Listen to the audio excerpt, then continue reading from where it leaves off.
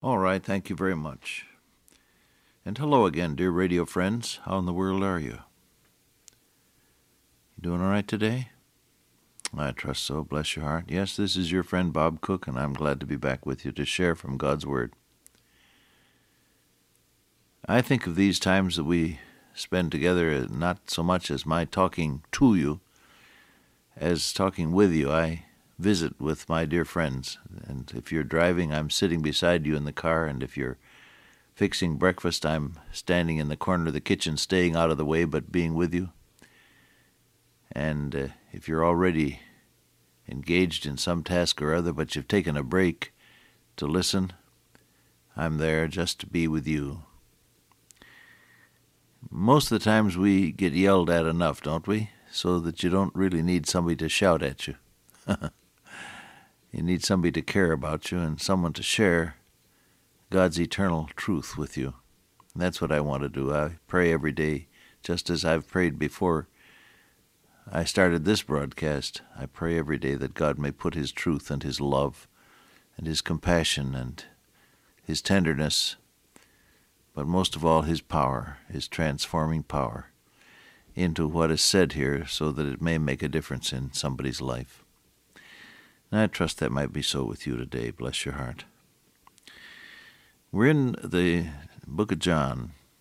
I suppose if I were asked, what is your favorite book of the Bible, I would have to say the Gospel of John, because I began reading and memorizing verses from that Gospel just as a little boy. Now, before I was 7, I had memorized 50 verses, and I can say them all today. I can tell you that sticks in your mind. Parents and grandparents, put the Word of God into those young minds. It will never leave them. Be sure that you encourage your children and grandchildren to memorize Scripture. Train up a child in the way he should go, and when he is old he will not depart from it. It's not merely a matter of conditioned reflexes. It's a matter of the indwelling Word of God in the heart and mind and memory of a person. Anyhow, I love this book, and I'm glad to be in it with you for a little while. I'm looking now at John 1:9. The writer has been talking about John the Baptist, saying he was not that light, but was sent to bear witness of that light. Then we come to verse 9. That was the true light, which lighteth every man that cometh into the world. He was in the world, and the world was made by him, and the world knew him not. He came unto his own, and his own received him not. The way you read that, because there's a little change in the Greek pronouns, he came to his own things, and his own people received him not. But as many as received him, to them gave he power to become the sons of God, even to them that believe on his name, which were born not of blood, nor of the will of the flesh, nor of the will of man, but of God. Oh, great scriptures. Well, think about it with me for a little while. He says, that was the true light, which lighteth every man that cometh into the world. Does that mean that everybody in all the world knows about Jesus? Well, no, of course. The facts would seem to be otherwise. And you come straight up against the old stubborn question, what about the heathen? And the answer has to be that God will be righteous. And you read in the book of Romans that those that have sinned without law will be judged apart from the law, and those that have sinned in the law will be judged by the law. God is a just God. But this matter, the light, the true light, that lighteth every man that cometh into the world. What about this light? Christ's light is the light of natural reason, which he has given us to cultivate and to improve for the benefit of ourselves and others, especially in the great concerns of the faith. This light, which even the Gentiles had, was sufficient to have led them to the knowledge of the true God, and by the visible works of the creation to understand his eternal power and Godhead, as we read in Romans chapter 1, verse 10. And second, there's the light of revelation. By this light, his will has been made known to us in the Holy Scriptures. The religion of nature commenced revealed, and the lesser light of natural reason was not extinguished by, but absorbed in revelation. This further light was typified to us by the Shekinah glory in the tabernacle, and by that bright cloud by day and pillar of fire by night, which conducted the Israelites through the wilderness. And third, there's the light of the gospel, and this is represented by that noblest and brightest of all the heavenly luminaries, the sun itself, Christ himself, who is therefore styled the Son of Righteousness, having now risen on his church with healing in his wings. This is the light which constitutes our present day, and then finally the last and most perfect light of all will be that of glory, which will never set, nor ever change.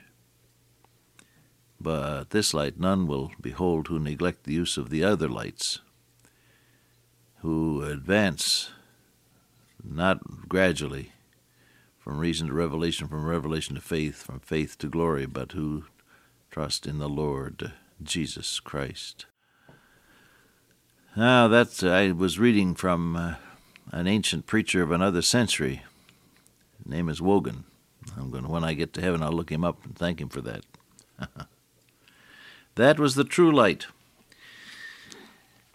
Paul the Apostle says in Romans 1, that which may be known of God is manifest in them, for God hath showed it to them. That's conscience. And he said the invisible things of him are from the creation of the world clearly seen. That's the light of the world around.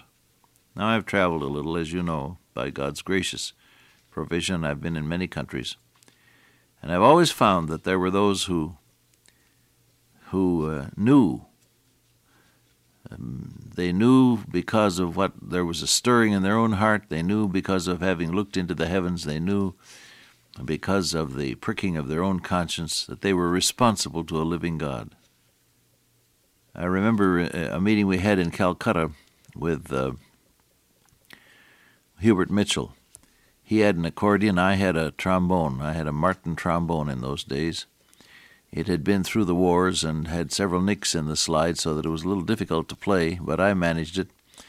I had long since run out of trombone slide oil. You have to have a little oil to oil the slide. I ran out of that, so I used nasal jelly instead. So every time I blew the trombone, it smelled as though somebody had a cold. The menthol, in that nasal jelly perfumed the air around me. Well, it was antiseptic anyway, wasn't it? But Hubert played his accordion and I played my trombone, and we went through the various standard gospel songs like Power in the Blood and There's Within My Heart a Melody and so on. And the crowd gathered. We brought them in then from the street into an auditorium inside, which was located, as I recall, right next door to the University of Calcutta. And so we had numbers of students, and we had business people, and a very fine crowd, and we preached to them and gave a gospel invitation. And at the close, as we were praying with people, there was this very tall, distinguished gentleman from Kashmir who was in Calcutta on some kind of business, richly dressed and highly educated, and a real gentleman in every sense of the word. And as we talked with him, he looked into my eyes and he said, "This is what I've been looking for all my life." That hidden hunger in the heart, God has ways of satisfying it, and we have stories of people who have traveled hundreds of miles across jungle or forsaken areas of other lands, finding, finally, the truth about God, the light that lights every man that comes into the world. God will not leave himself without a witness to fallen human nature. So, the true light. Now, when you're speaking about the Lord Jesus and the light that he gives, that's a precious body of truth. We go back into Isaiah 9, the people that walked in darkness have seen a great light. They that dwell in the land of the shadow of death, upon them hath the light shined. And then, of course, we already looked at John 1:4. In him was life, and the life was the light of men. We're talking about light. We're actually talking about eternal life that makes a difference in a person's entire existence, as great a difference as day and night. The life was the light of men. John 8:12 is one of the verses that I said I learned just as a child. Then spake Jesus, again unto them, saying, I am the light of the world. He that followeth me shall not walk in darkness, but shall have the light of life. And then he said to his disciples, Yet a little while is the light with you. Walk while ye have the light, lest darkness come upon you. For he that walketh in darkness knoweth not whither he goeth. And Paul, in speaking of our Lord Jesus, said, For God, who commanded the light to shine out of darkness, that's in creation, hath shined in our hearts, to give the light of the knowledge of the glory of God in the face of Jesus Christ. And of course we're going to that blessed heavenly city spoken of in Revelation 21, verse 23. The city had no need of the sun, neither of the moon to shine in it, for the glory of God did lighten it, and the Lamb, that's our Lord Jesus Christ, the Lamb of God. The Lamb is the light thereof. Yes, that was the true light. Now, what of it? All of us listening, I'm sure, most all of us at least, agree that the Lord Jesus Christ is indeed what he said he was, the light of the world, and that when he comes into the life, he makes a difference and lightens it up. People often ask, how do I get rid of this or that bad element in my life? And the answer is, let Jesus come in and turn on the light, and the darkness goes. When you come into a dark room, you're aware of darkness, but when you turn on the light, the darkness somehow is gone. You don't have to chase it out. It's gone. And so I'm speaking to somebody today, no doubt, who's having difficulty in your own life, and you say, how do I get rid of this? How do I change? And the answer is, turn on the light. Let the Lord Jesus come in to your very life. He himself is the light, and when he enters, darkness goes. Dr. Pettingill, I guess it was, who used to talk about the expulsive power of a new affection. You cannot give yourself completely to two different entities at once.